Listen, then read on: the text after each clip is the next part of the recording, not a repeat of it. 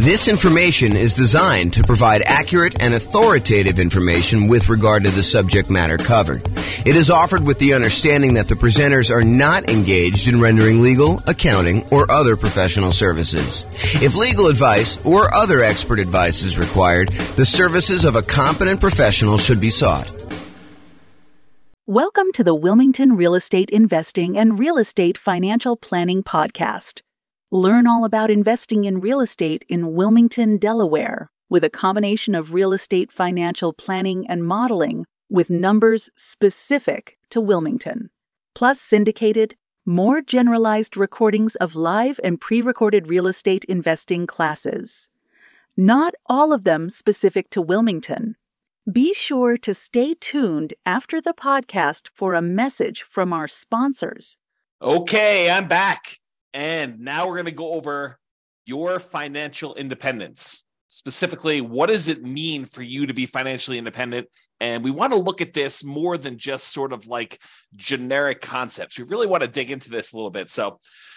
And then specifically what we'll do once you kind of get a gauge of what it means for you to be financially independent is, does buying this property, because remember, this is coaching for you to be able to buy a property in the next 90 days that moves you toward being more financially independent, toward your goal of financial independence while prices are high, interest rates are high, and rents are lagging. So does buying this property move you closer to financial independence? We need to look at what financial independence is mathematically for you. So let's define it so that we can answer this question. So this is financial independence. And I like to think of financial independence as having 5 parts. And if you want to simplify it even more, it's really 3 parts, and then one of them is really 3 things. Okay, so if you want to think about it that way. So what it is number one, because we're talking primarily about real estate and rental real estate, it is the net positive cash flow from rental properties. That means you take all the income from your rental properties, the rent, and any other income you might have, minus all of your expenses, including vacancy, principal and interest on the loan, taxes, insurance, private mortgage insurance if you've got PMI, maintenance, management, all of the expenses on the property get subtracted out. And whatever is left over net after all of that is what your income is that counts toward you being financially independent. Okay, so that's net positive cash flow from rental properties. The second thing is any invested assets you have, not counting the real estate. We do not count the equity in the real estate twice. That already got counted when you had the net positive cash flow from rental properties. So any other invested assets you have, things that you have invested in things like stocks or bonds, or if you're doing hard money loans where you are the person lending the money, that is another asset that we consider to be invested assets. Things like that. You have invested assets times whatever your defined safe withdrawal rate is. So if you believe in the 4% rule, which is a rule that was kind of made famous by the Trinity study, where they talk about what percentage of the amount of assets you have invested in stocks and bonds could you, in quote, safely withdraw from your portfolio and not likely run out of money. So what's the amount you could safely withdraw? It's a safe withdrawal rate. So some people will use 4%, some people will use 3%, some people use 5%. It's whatever you feel comfortable with. As far as that number goes. But that's the number 2 source of money for financial independence. So all other invested assets like stocks, bonds, or loans you have as a lender times your yearly safe withdrawal rate, that's number 2. Then the other 3 are all different sources of passive income. And they are, number 1, Social Security. So any Social Security that you're receiving. Any annuities, if you went and you bought an annuity is money you give to an insurance company that they pay out. This is the layman's term, by the way, layman's definition. So any money you invest with an insurance company, you usually buy a lump sum amount, and then they pay you out a certain amount each year or each month based on how much you invested with them. And usually it's for your lifetime or you and your spouse's lifetime or something complex like that. I'm not going to go into a ton of details, but that's number 2 source of passive income, annuities. And number 3 is pensions. So all 5 again, net positive cash flow from rental properties, any invested assets you have times your safe withdrawal rate, and then the 3 sources of passive income, Social Security, annuities, or pensions. The sum of all of those must exceed your expenses in order for you to be financially independent. So if you think about it, you say to yourself, okay, I'm living on $2,000 a month, $5,000 a month, $10,000 a month, $100,000 a month, whatever your expenses are for you to kind of support yourself in whatever lifestyle you've defined for yourself when you are financially independent, when you no longer have to work. If all of the sources of income, net positive cash flow, invested assets times safe withdrawal rate, all three sources of passive income, when that exceeds the amount of money you need to live on, then you are considered financially independent. Okay, so now that we know that, what we have to think about is, what does that look like for us when we are retired, when we are financially independent, we stop working? What assets will we have in place? And I'll get to that here in a second on another slide, but that's where we're headed with this. We're going to want to say, does buying this property contribute toward those goals? Is the property I'm thinking about buying, do I want to hold on to that? Do I want to own that at some point in the future where I am financially independent? Or am I using it as like a intermediate short-term asset that I'm going to hold for a period of time, and then I'm going to sell it off, or I'm going to do a cash out refinance, or I'm going to do something with it in order to use the proceeds, the return from that, because it can affect what we focus on. If you're going to hold it long term and have it be providing net positive cash flow from your rental properties as your source of income, then having maximized your cash flow in that property is probably pretty important. But if you're really saying, look, I'm only going to hold this thing for 1, 2, 3, 4 years, 5 years until I actually sell it, then I'm going to take the proceeds and pay off other rental properties. I'm going to take the proceeds and I'm going to go buy annuities. I'm going to take the proceeds and I'm going to invest in stocks or bonds or whatever I'm going to do. If I'm going to do that, then maybe cash flow is not the most important thing you should be focusing on. And maybe buying a property at a discount, getting a big chunk of equity, and then focusing on properties that are likely to go up in value, some type of either forced appreciation or organic or natural appreciation, the tendency for property values to kind of increase over time, those can become much more important drivers of your overall return if you plan on selling it. So really the thinking is, we're talking about buying a property in the next 90 days that moves you toward financial independence. That may be cash flow. And I think for a lot of folks it is, but not everybody. And so we'll talk about that in a little bit more detail. A couple of clarifications on this financial independence concept, though, before we move on. I think I mentioned this a second ago, but equity in your properties or any equity you have in businesses is already accounted for in cash flow. So you can't double dip. You can't say, I've got $1 million in stocks and I've got $1 million in equity in my properties and I'm getting $5,000 a month in positive cash flow. No. You can't use the equity in the properties. You're already counting that as the cash flow on the properties. So in other words, another way of thinking about this is the cash flow you're getting on your properties is the return on equity. If you think about it that way, it's the return you're getting on the equity you have in your properties. Now, the $1 million you have in stocks or bonds or some other type of investment, not the equity in your properties, that counts times your safe withdrawal rate. You can use that to kind of sum those up.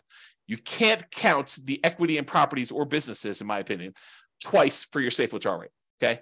Any payments on loans you've made, so if you're the lender, if you're being a hard money lender and people are coming to you and they're borrowing money from you and you're loaning them money so they can go buy fix and flips and you're getting 6, 7, 8, 9, 10, 12, 15% return, whatever it is, 18% return on your money, then that is not, you can't count the 12% you're getting on that.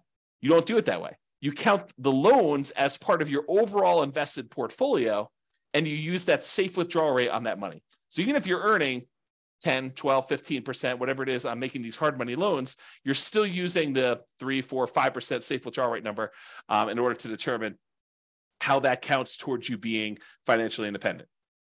Then the last kind of comment I have in here for clarification is dividends are also part of your invested assets. So like you can count those separately or in addition.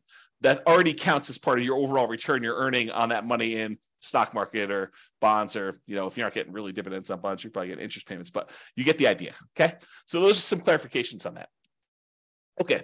So now that we've kind of talked about what the definition of financial independence is, I'm going to step back and we're going to talk about two different kind of parallel paths. One is what I call phases of financial independence. It kind of tells you what phase you're in on your journey to becoming fully financially independent. And then I have stages. And the stages I borrowed from, I think it's, what is the name of the website? I have it linked up here. I'll tell you what it is in a second. The phases of financial independence, though, is sort of like my concept. The other ones are ones we got from the internet, and I'll show you where those are. I think it's Wallet Burst, if I'm not mistaken. So, okay, so phases of financial independence. financial independence phase one. This is when you're working toward having the absolute minimum you need to consider yourself financially independent. If you say to yourself, okay, if everything got really, really ugly and I had to quit my job because I just couldn't stand it anymore, or I lost my job, how much would I need in order to live at the bare minimum level? This is sort of like, you're not doing all the vacations you want to do. This is sort of like, just barely getting by with how much you need for food and clothing and insurance and taxes and all the other stuff you need, but just the bare minimum to kind of scrape by. That's minimal financial independence, what I might call the minimum target monthly income in retirement. That's sort of the way I think about it. It's like, how much at a minimum would you need monthly in order to live your kind of just scrape by? What some people might call like lean financial independence, retire early.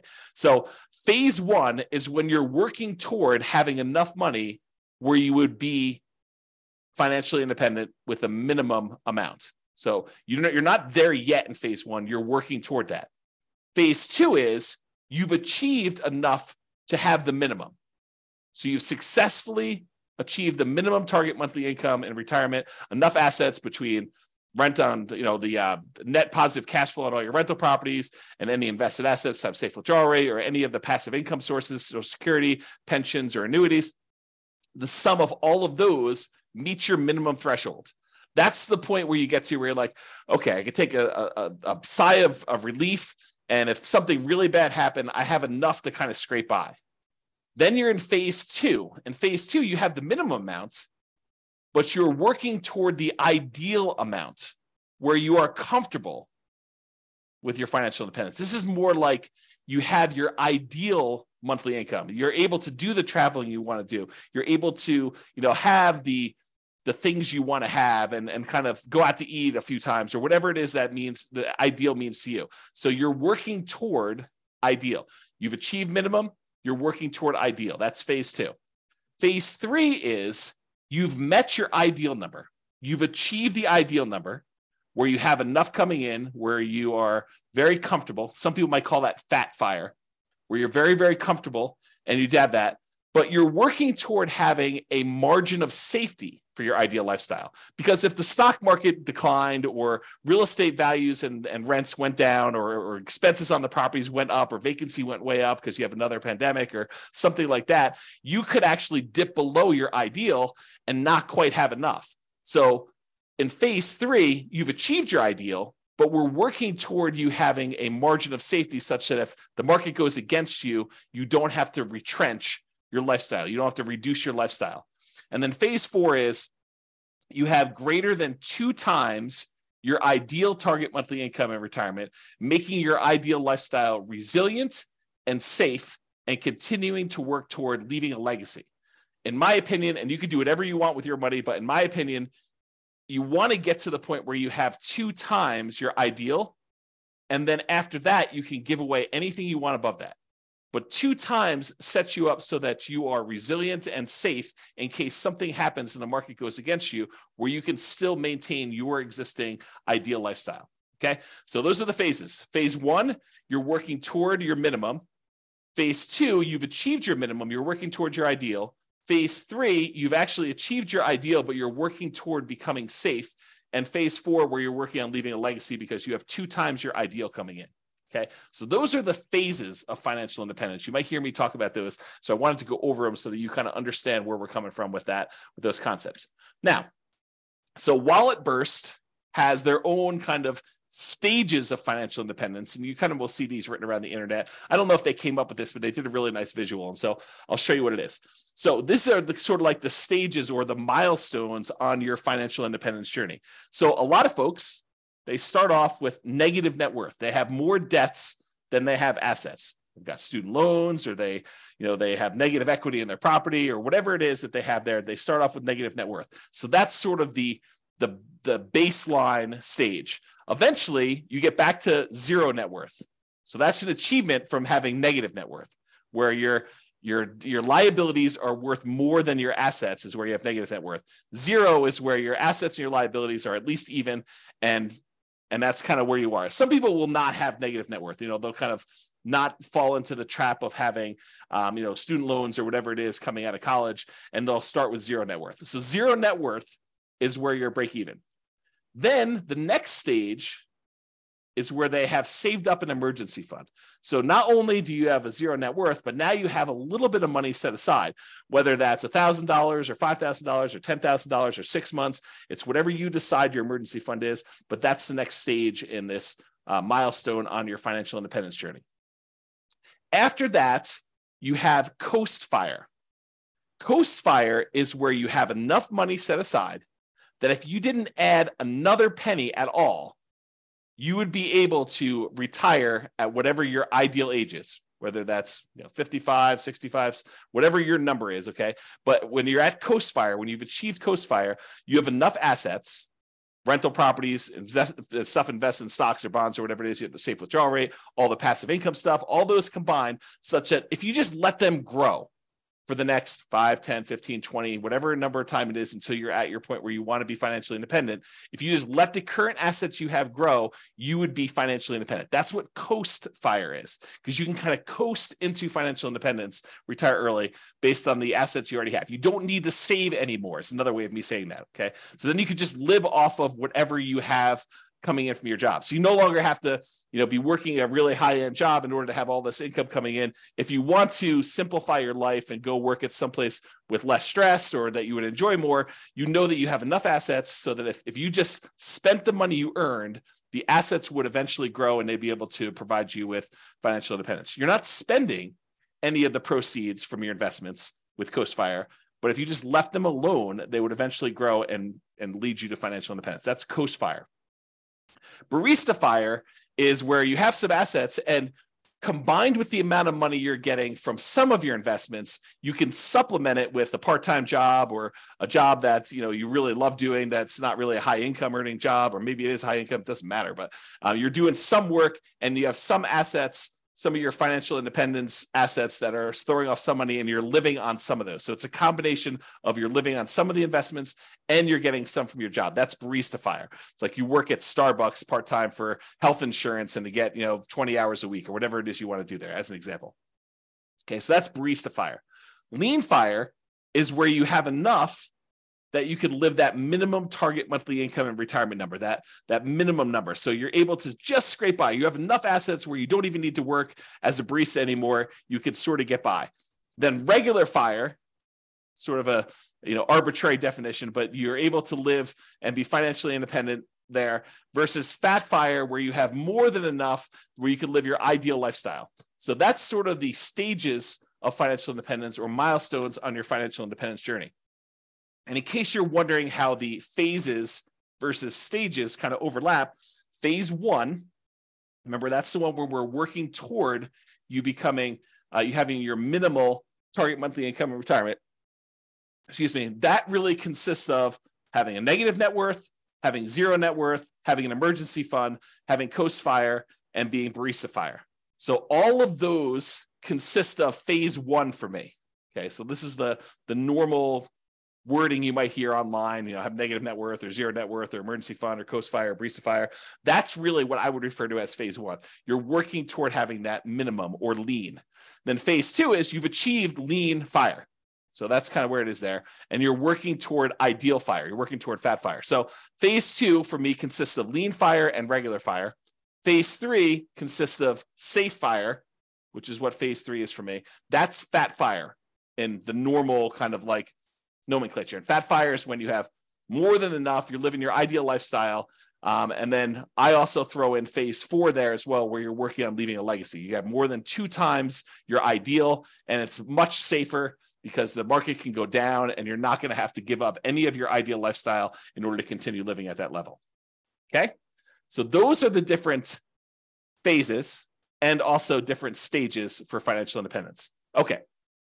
So earlier, I talked about this idea of the financial independence budget. You want to know, I think you want to know 3 things. Okay. I think you want to know what your budget looks like now, what your expenses to live now are, and what your ability to save is now, what your financial independence budget looks like when you have just enough, that minimum target monthly income retirement in order to just scrape by.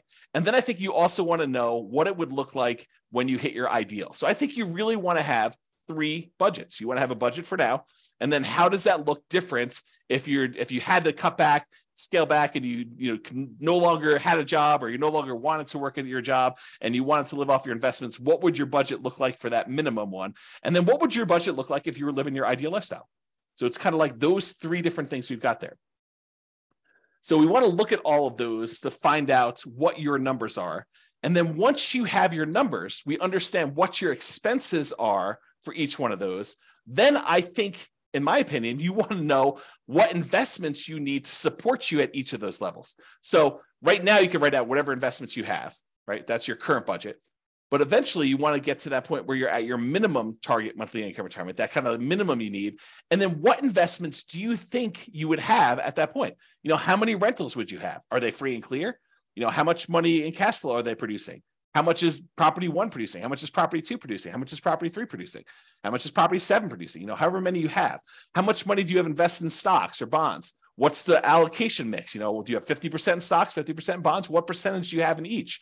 And then what's your safe withdrawal rate number for that? How much money do you think you'll get for Social Security? And when does that start? How much money are you getting from your annuities? Or how much money do you have for a pension? Not everyone has a pension, but how much money are you getting from each of those different sources so that you can see when I am at my minimum target monthly income in retirement, when I'm at that kind of lean fire number, what does my expense budget, my budget of expenses look like? And then what do my assets look like that will support me there? Then once you have that, and you do the same thing for ideal, right? You go look at whatever your ideal one is, you say, what assets would I have for each one of those? But once you get to that point, okay, I think when I get to my minimum target monthly income, I'm going to have 3 free and clear properties and $500,000 in stocks and bonds in whatever split I've got, 80-20 with 80% being in stocks, or whatever it makes sense for you times your safe withdrawal rate. I'm going to have a little bit coming in from Social Security, but that's not going to start until I'm age, whatever it is, 65. And then I don't have any annuities and I don't have any pension. It's probably pretty common sort of setup. You've got some real estate, you got some money invested in stocks and bonds, and then you've got, nothing in, maybe a little in Social Security from your job, but probably not a pension, probably not any annuities, or maybe you have different. So you go look at whatever you would need for that. And then you say, okay, where am I short? Right now I've got 2 rental properties, or I've got 6, but their cash flow is really poor. It's $100 or $200 a month when I really need to have $3,000 a month produced by these things. So I need to get to the point where I've got 6 now, but I need 3 and free and clear. And so the plan will be, which ones are you keeping, or are you going to sell all 6 and buy 3 new ones? You need to know, which ones are the ones that I'm going to pay off, and which ones am I using as sort of like rocket boosters to get me to the point where I could take the money, the proceeds from the ones that I've gained some equity in because the property value has gone up and I paid down the loan. I'm going to take that, pay all the expenses on selling it, take that money and pay off the ones that I have there in order to get to the point where it's my minimum target monthly income or my ideal. So really what you're looking to do is you're looking to determine what's your budget now, what's your budget when you're at that minimum target monthly income or lean fire, what's that budget when you're at your ideal target monthly income in retirement or fat fire, and what are the assets, what's the financial independence assets distribution, the allocation you have for each of those levels. What is it right now? What will it be when you're at that minimum? And what will it be when you're at that ideal? And you want to plan for that. Then the question to ask is, does the property I'm looking to buy right now move me toward that goal? If you're at, you're working toward your minimum, does it get me closer to that minimum target monthly income retirement? Is the property I'm buying one that I'm going to use as a rocket booster to pay off other properties because I'm not going to keep this to be free and clear? Or is this one of the ones that I want to ultimately pay off and keep long-term? It's kind of, what are you thinking with that property? What is it going to be for you? So that's what you want to be thinking about. And you want to do the same for ideal. Okay. And to help you, I've got a ultimate financial independence retire early budget. And it really is 3 budgets in one. It's got your current list of all your expenses, your minimum, that's your minimum target monthly income, your ideal. And then at the end, it will allow you to put in kind of your current annuity, Social Security, pensions, and net rental property cash flow. And it will tell you how much you need in stocks and bonds at whatever safe withdrawal rate you put in order to make up the difference In some cases, it's zero because you're already there, right? And then it will do the same for your current, your minimum, and your ideal. And I probably will do a whole separate video walking you through how to use this budget. But your homework is to do the budget because you want to know, where am I now? What's my minimum? What's my ideal? And then does buying this new property move me toward that goal? Because one of the worst things we could do, maybe it's not the worst thing we do, but it's up there. One of the worst things we could do is we could buy a property that doesn't actually move us toward our goal. Maybe it's a property that cash flows, but maybe we don't need cash flow right now. Maybe what we really need to do is be paying off this other property. And maybe we shouldn't be focusing just in on cash flow if we can get an overall return higher if we look at all of the other aspects and not just focus on cash flow. Just as an example, imagine you're in a market where you have really good cash flow. Let's call it $200 a month on a reasonable down payment. But you could go invest in a different property where, and that market where you have $200 a month in cash flow does not appreciate. It's a market that historically has seen very low or no appreciation. You only are getting cash flow on that property and some maybe debt pay down and some depreciation, but you're not really getting appreciation at all. The tendency of property values to go up. Okay. So you're not really seeing that. Or you can go to another market where maybe that has break-even cash flow or $50 a month positive cash flow, something that's much smaller, but the overall return is much greater because you're seeing appreciation. Maybe you're able to even buy it at a discount and capture $10,000, $20,000, $30,000 or whatever it is that you're able to buy it at a big discount. And that could make up for a lot of positive cash flow, especially if you have a really short time horizon. Okay. So I'm just having you start to think about this as we go. And if you need coaching and help on this, that's what we're here for. That's why it's a coaching program and not just a class, a course, right? So if you need help with that, that's what we're going to be discussing in the things if you need help with it. So the idea though is to look at your property and decide, does this move me toward financial independence, my specific financial independence, your definition, or does it not? And so that's what we're thinking about. And we'll have to do another class and go over this budget and stuff. Okay. So this is a visual from Financial Independence Retire Early Belgium. And I like it. So I'm just going to share it with you because it's a pretty good visual of what's going on here. So they really have you showing you like what's going on today and over time what's happening here. And they have the steps numbered 1 through, I guess, 6 here. And I'll just walk you through. So right now it shows you how much income you have coming in from your work. That's this blue bar. And your income exceeds your expenses. So your expenses are this kind of like yellow bar here. And what they want you to do in step 1 is reduce your expenses. And they want you to reduce your expenses so that you can increase your savings rate. Okay. So step 1 is reduce your expenses to increase this difference between how much you're bringing in and what your expenses are on it. And if you do that, then your expenses go down here and the amount you can save actually increases. Step number 2 is they want you to save for emergencies. So they want you to put some money aside to save for emergencies here. So they go ahead and they say save for emergencies here. And then number 3 is they want you to focus on increasing your income. So step 1, reduce expenses. Step 2, save for some emergencies. Step 3, they want you to increase your income so that the amount you're saving jumps up again. Then you take the amount of money that you've got from increasing your income and reducing your expenses, the larger amount that you're able to set aside, and you invest that efficiently. That's step 4. Okay, so they're telling you invest that. Step 5 is once you reach 25 times your annual expenses, then you are financially independent. And that's based on safe withdrawal rate. That's a 4% safe withdrawal rate. Because 4% is really 25 times your expenses. So, if your expenses are, $20,000 a year, then you only need to save, my math is right, what is that, 800,000? If you have $1 million, that's $40,000 a year. Okay. So, once you kind of reach your expenses there, 40,000 times 25, that's going to be $1 million. Okay, so that's kind of what you need to do in order to hit that number.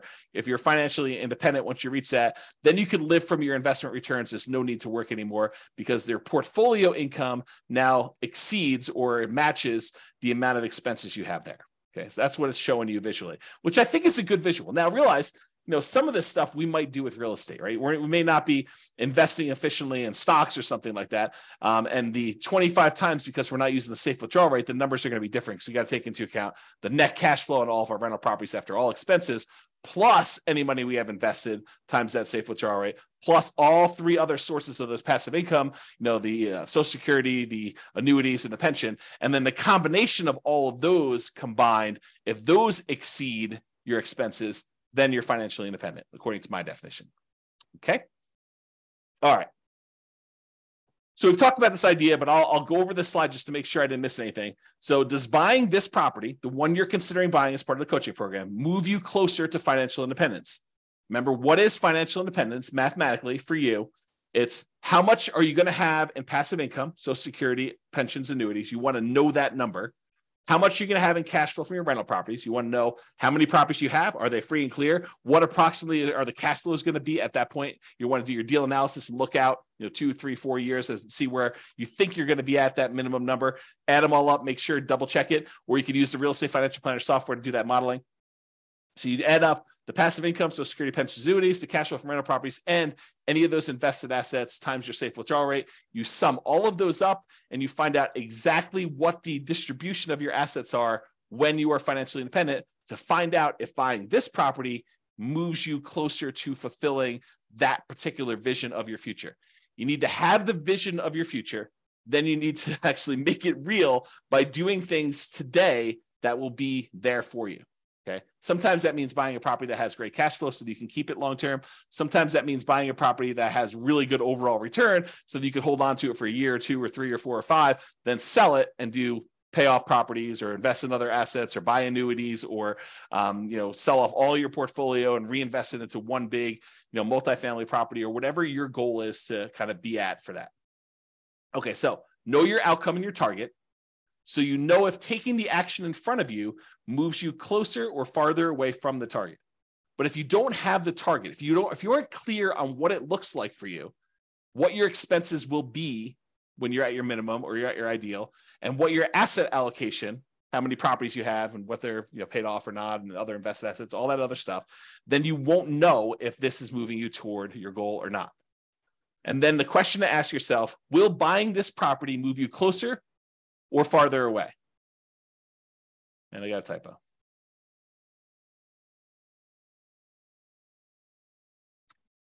Or farther away. Okay, resuming. Okay. And if it's going to be farther away, should you wait? Should you wait for a better deal? And I'll do this analysis again. I'll do another special module probably once I get through the core 20 modules where I show you what the impact of waiting is. And I'll do the extreme waiting. I'll do the waiting of you save up money and buy properties all cash. Okay. And we'll show you what the penalty is for waiting. For most of you, it's not as bad as you think. And so waiting is not a bad thing to do. If it makes sense for you to kind of like save up a little bit more, then that's not the worst thing in the world. It doesn't penalize you as much as you might think. And I'll show you exact numbers on that. Okay. And rarely in life is something a straight line. Usually there's zigging and zagging. You may be acquiring more properties than you need with the expectation of, higher than stock market rates of return when you're investing in these properties because you're actively managing them. And then you're able to eventually sell some of those properties off and pay off others, or convert the proceeds to investing something other than real estate, like stocks or bonds or whatever else you're investing in, or annuities, and then live off the safe withdrawal rate or the annuities or whatever else you're investing in. So a lot of times it's not straight line where you're buying a property and you're immediately paying that thing off. In fact, we'll do math and I'll show you which one's faster and safer, because we'll look at the measures of risk as well in the coaching. So we'll look at and say, look, if you do it this way, you're getting this return by paying off your debt, which is usually the return. The return you're getting is the interest rate on your mortgage, which when you have a 7% mortgage isn't probably the worst thing in the world to pay off. But if you've got a 3% or 4% mortgage, maybe that's not the one you want to pay off. If you can invest in something else and get higher than a 3 or 4% return, especially if it's a very solid, very likely return. Okay. So your intentions, your desires, and your plan can and probably will change over time. So we're taking a snapshot today of your best guess as to what you think it'll be when you get to your minimum. But a year from now, when you have more numbers, you have better numbers, you're like, okay, well, now my properties went up a lot faster than I thought. I got a lot more equity than I thought. And maybe my cash flow is better than I thought or worse than I thought. do I need to adjust my plan? Do I want to have more free and clear properties or less free and clear properties? Or maybe my expenses increased a lot faster than what I thought inflation was going to be. So all of these things can and probably will change. So your plan's not set in stone. There's no perfect plan, but planning is helpful. It gives us something to aim for so that we're likely to move toward that, even if we have to adjust a little bit later. Okay. So I think a lot of real estate investors have cash flow as their goal. They're really focused in on cash flow, cash flow, cash flow. That's the only return I'm looking at, because historically, and probably until you've seen my definition of what financial independence is and better understood that, and you'll understand a lot better as we do more examples and stuff. But most of them are focusing on that because they only think about, the positive cash flow part of the return they have on that kind of like triangle, the star rather. So they look at it and they're like, hey, look, I'm getting this cash flow part of it. That's the only one I'm focused on. So I really need to focus on positive cash flow when I'm buying these properties. But realize that's not the only solution. Sometimes we want to take a property that we're buying that's going to give us a really good chunk of money that we could then use to pay off another property, or we could use to invest in stocks or bonds or whatever it is, and then live off that safe withdrawal rate, or use it as a down payment to buy an even bigger property or something like that. So a lot of investors are focused on that cash flow when that's only one of the ways to get there. And sometimes it's the hardest way to get there. And we'll look at a lot of examples as we dig into this and during the coaching stuff together, but that's really the thinking. Okay. So cash flow isn't everything. Passive income from Social Security, pensions, annuities, the net cash flow from rentals, and then that yearly safe withdrawal rate are all 3 or 5, depending if you think of the passive income as 3 different things or you think of it as one. But they're all different ways to get you to financial independence. So it doesn't have to be cash flow. In fact, it sometimes is better to not do cash flow. Cash flow is great. And if we can optimize for it, which we will spend a lot of time going and optimizing, but sometimes you want to make that trade-off of, okay, I could get $200 a month positive cash flow, putting this amount down, or I could go ahead and buy this other property and I'm going to get a much higher overall return. And it's probably better to do that based on where I'm going with my plan for financial independence of wanting free and clear properties, or wanting some properties that have great cash flow, and then also having some assets outside of real estate. Okay. So we will go into ridiculous detail on how to improve cash flow. So just stick it out for now.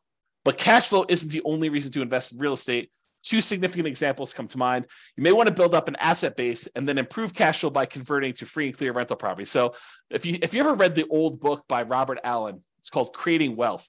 And in that model, he basically talked about buying, and it's been a long time since I read the book, but I'll give you my memory version of the book. And of course, if it's different, then the book is the book, right? I mean, if I tell you the story slightly wrong, but I'll get the basic idea.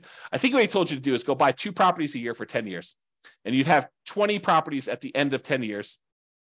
And you could go take half of them at that point, 10 of the properties, sell them, use the proceeds to pay off the other 10 that you kept, and they would then be free and clear, and you'd have great cash flow on those.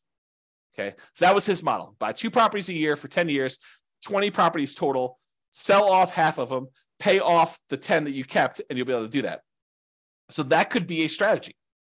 And in that strategy, having the short-term cash flow isn't all that important. Okay, it can be important depending on what your goal is, but it wasn't all that important in that particular plan. Okay, so you could then buy a bunch of properties and then naturally pay off properties with cash flow. Any extra cash flow you're getting, you're really using to pay down the debt on them to get them free and clear as fast as you can. Or you take the extra cash flow you've got on the properties and you invest it in something else, stocks or bonds or whatever, let that grow at 6, 7, 8, 9, 10%, whatever you're able to get in the stock market, that you feel comfortable with. And then you could take the proceeds from that and use that to pay off, 3 or 4 or 5% mortgages that you have saved up. And if you're getting a higher return on keeping the money invested in the stock market, then it's actually faster to keep the money invested in the stock market until you have enough to completely pay off the mortgage than to take the money, pay off the mortgage at 3 or 4 or 5, 6%, when you could be earning 6, 7, 8, 9, 10%, whatever it is that you're able to earn on the other investments that are not real estate. Okay. So some thoughts there. Or you may want to grow your assets with real estate, then convert those assets to annuities or yearly safe withdrawal rate on invested assets. We talked about that idea.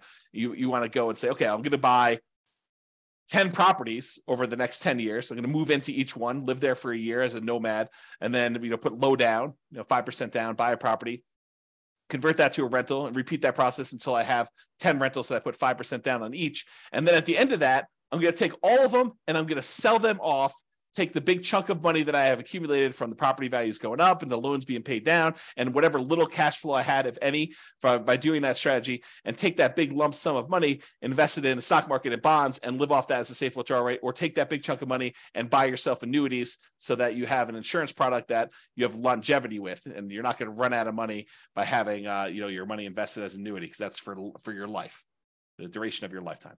Okay.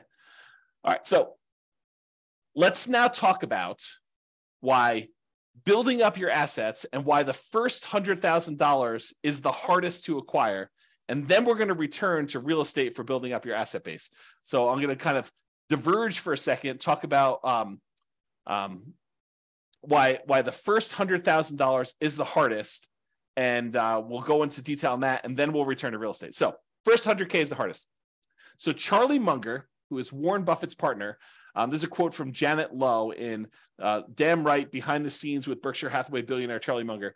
So here's the quote. Charlie Munger has said that accumulating the first $100,000 from a standing start with no seed money is the most difficult part of building wealth.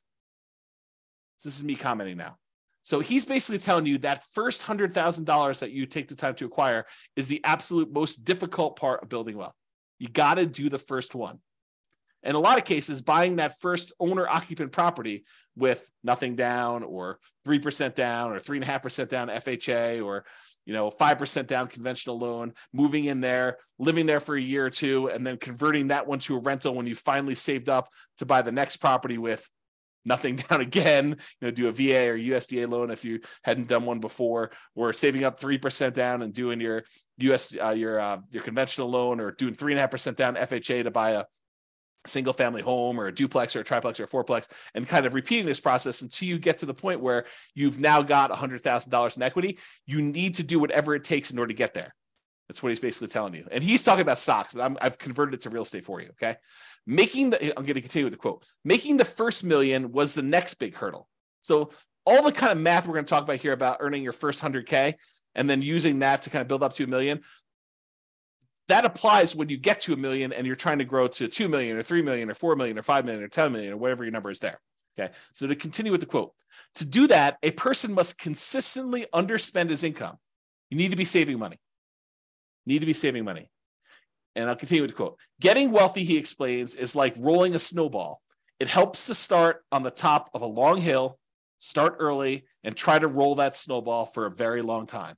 The longer you have where you're investing and you've got this money working for you, the better off you're going to be. Okay. So here's another quote from Charlie Munger. Same idea though. The first 100,000 is a bitch, but you got to do it. I don't care what you have to do. If it means walking everywhere and not eating anything that wasn't purchased with a coupon, find a way to get your hands on $100,000. After that, you can ease off the gas a little bit. Okay. So do whatever it takes in order to get that kind of lump sum, that seed capital of $100,000 to be able to start from there. And then you can kind of grow it. So this is going to show you if you were investing $10,000 per year at 7% interest, and I assume that you added the $10,000 the last day of the year or the first day of the next year, if you want to even think about it that way. And so in year one, at the end of year one, you put $10,000 in. So you didn't earn any interest on the money in that first year. But then in year two, you earned $700, 7% on the $10,000 in interest, and you added another $10,000 at the end. Okay, so in year two, at the end, you have $20,700. In year three, you have about $32,000 and change. Year four, you have $44,000 and change. Then $57,000 next year, $71,000, $86,000, till finally 7.84 years from starting, where you're saving $10,000 a year, you've saved up your first $100,000. That's assuming a 7% return. Now, real estate typically has slightly better returns than that. And so we'll talk about what the returns are for real estate in another class, and we'll go into some detail as to how you could speed that up, especially if you're buying some properties at discounts or whatever you're doing there. We'll talk about some of those strategies. But it took you 7.84 years with you saving $10,000 a year to get to that first $100,000. So you might be a little bit discouraged, thinking to yourself, man, if it takes me 7.84 years to get to 100,000, if I have to do that 10 times in order to get to $1 million, if I want to have $1 million saved up for retirement, that's going to be like 78 years to get there. It doesn't work that way, though, because the first year is the hardest. It's the longest to do that.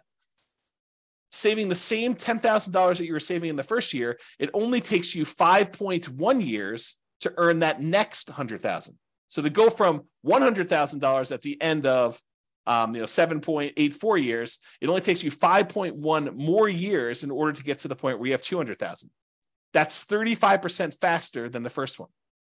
So this speeds up. Then, in order to do the third 100,000, to get the 300,000 total, it only takes you 3.78 years for that third one. Then it only takes you 3.01 years for the next 100,000 to get to 400K.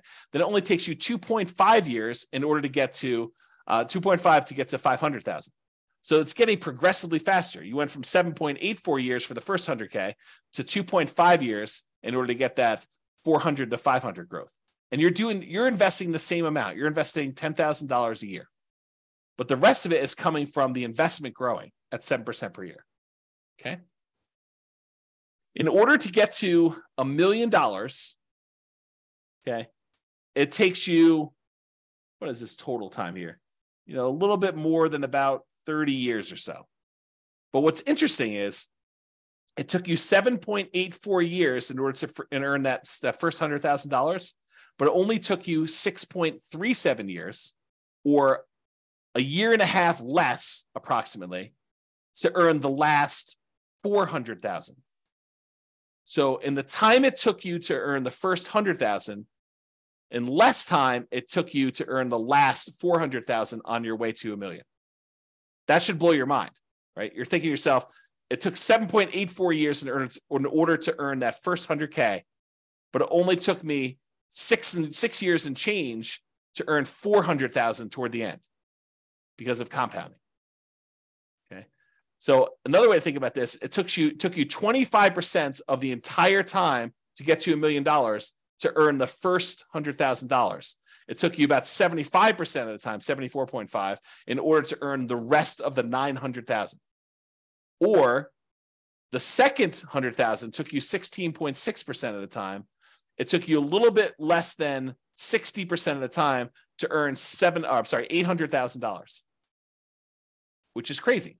And that's why you need to do everything you can in order to get that first 100K, which for a lot of folks, that's going to be buying an owner-occupant property with a low down payment, like 3% down conventional or 0% down VA or USDA if you're a veteran, or if you're willing to live in a rural area outside of your town and commute in, put in whatever it takes in order to do that. If it means commuting to work for a year in order to be able to buy a USDA property with nothing down, and then you're eventually able to rent that property out and move to another property, that would be worthwhile. Okay. Or, put 5% down conventional property. If you've got that, or 3.5% down, and buy a duplex or triplex or a fourplex, or buy a single family home with 3.5% down. You could do that with a 3.5% down loan program. We're going to get into financing here in next class.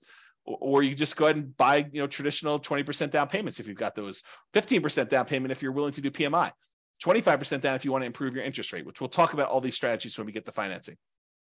Okay.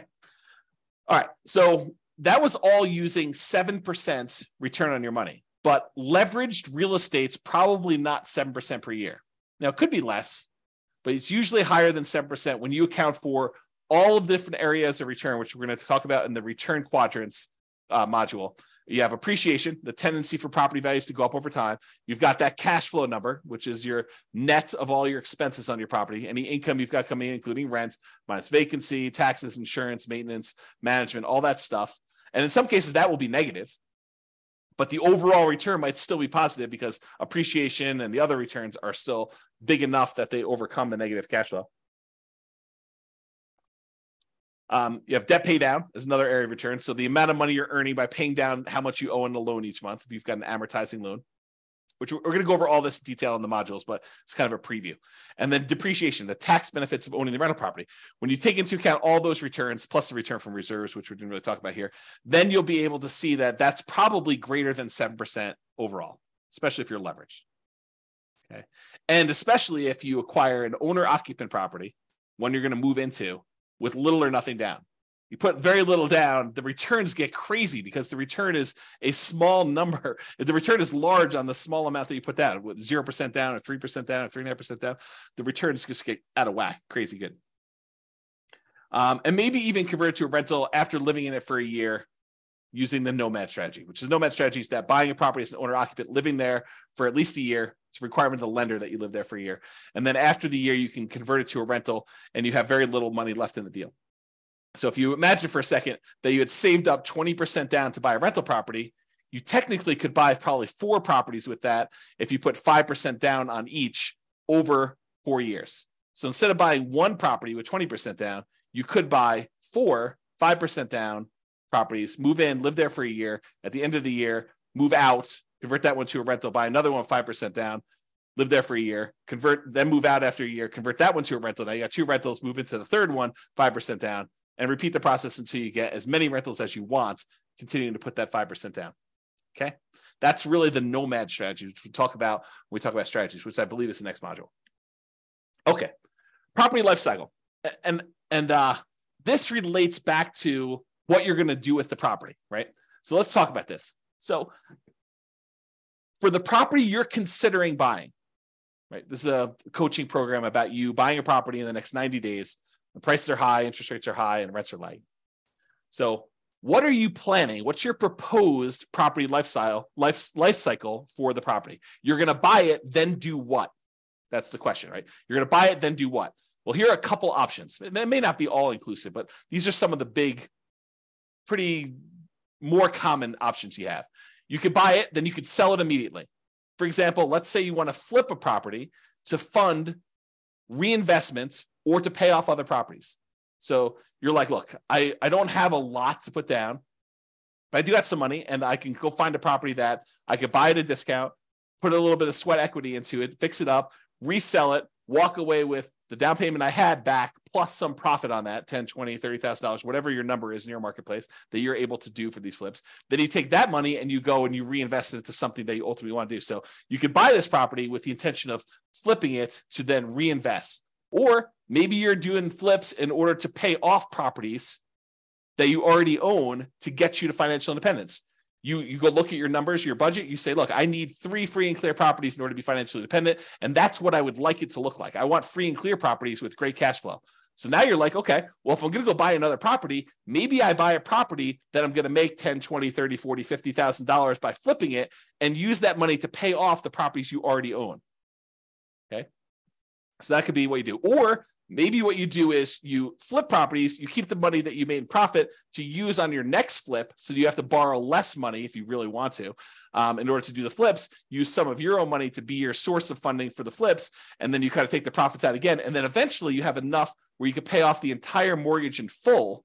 And then you do that in order to be financially independent. So you could look at it that way. So what's the proposed life cycle of the property you're buying now? Are you going to buy it, then sell it immediately? That's one option. Are you going to buy it now, then you're going to sell it within 5 years? And you're going to maybe do the same thing. You're going to fund either reinvestment by use as down payments for additional purchases, or maybe stocks or bonds, or whatever you're going to do, or pay off other properties with it. And what are you going to reinvest in? We talked about this: stocks, bonds, leverage up with real estate, use it to put another down payment and acquire additional properties with it. Maybe you want to deleverage real estate. Maybe you want to buy free and clear properties or do lower loan to value. You're like, hey, look, I'm having a hard time making properties cash flow, even with all the strategies we're talking about. Maybe it makes sense for me to, buy a property, sell it within 5 years, and then put 25% down as I acquire properties to get better cash flow, because I need that for whatever my financial independence goals are and my timeline. That's an option for you. Okay. Or if you're going to sell within 5 years, a lot of times we were doing that if you live in a property 2 out of the last 5 years, any gains you had on that property are zero. Capital gains you have on that property are zero, up to some limits. There's some limitations on that. Okay. Or maybe you're doing lease options where you're buying properties and you're immediately putting a tenant buyer in the property, and they've got a year or 2 or 3 in order to be able to buy the property from you at a pre-agreed upon price. And so maybe the strategy is you're buying these properties to get your profit out to then reinvest in other things. We'll talk about this strategy more in the future too. So another proposed property life cycle might be you buy it, then you sell to either optimize or achieve financial independence.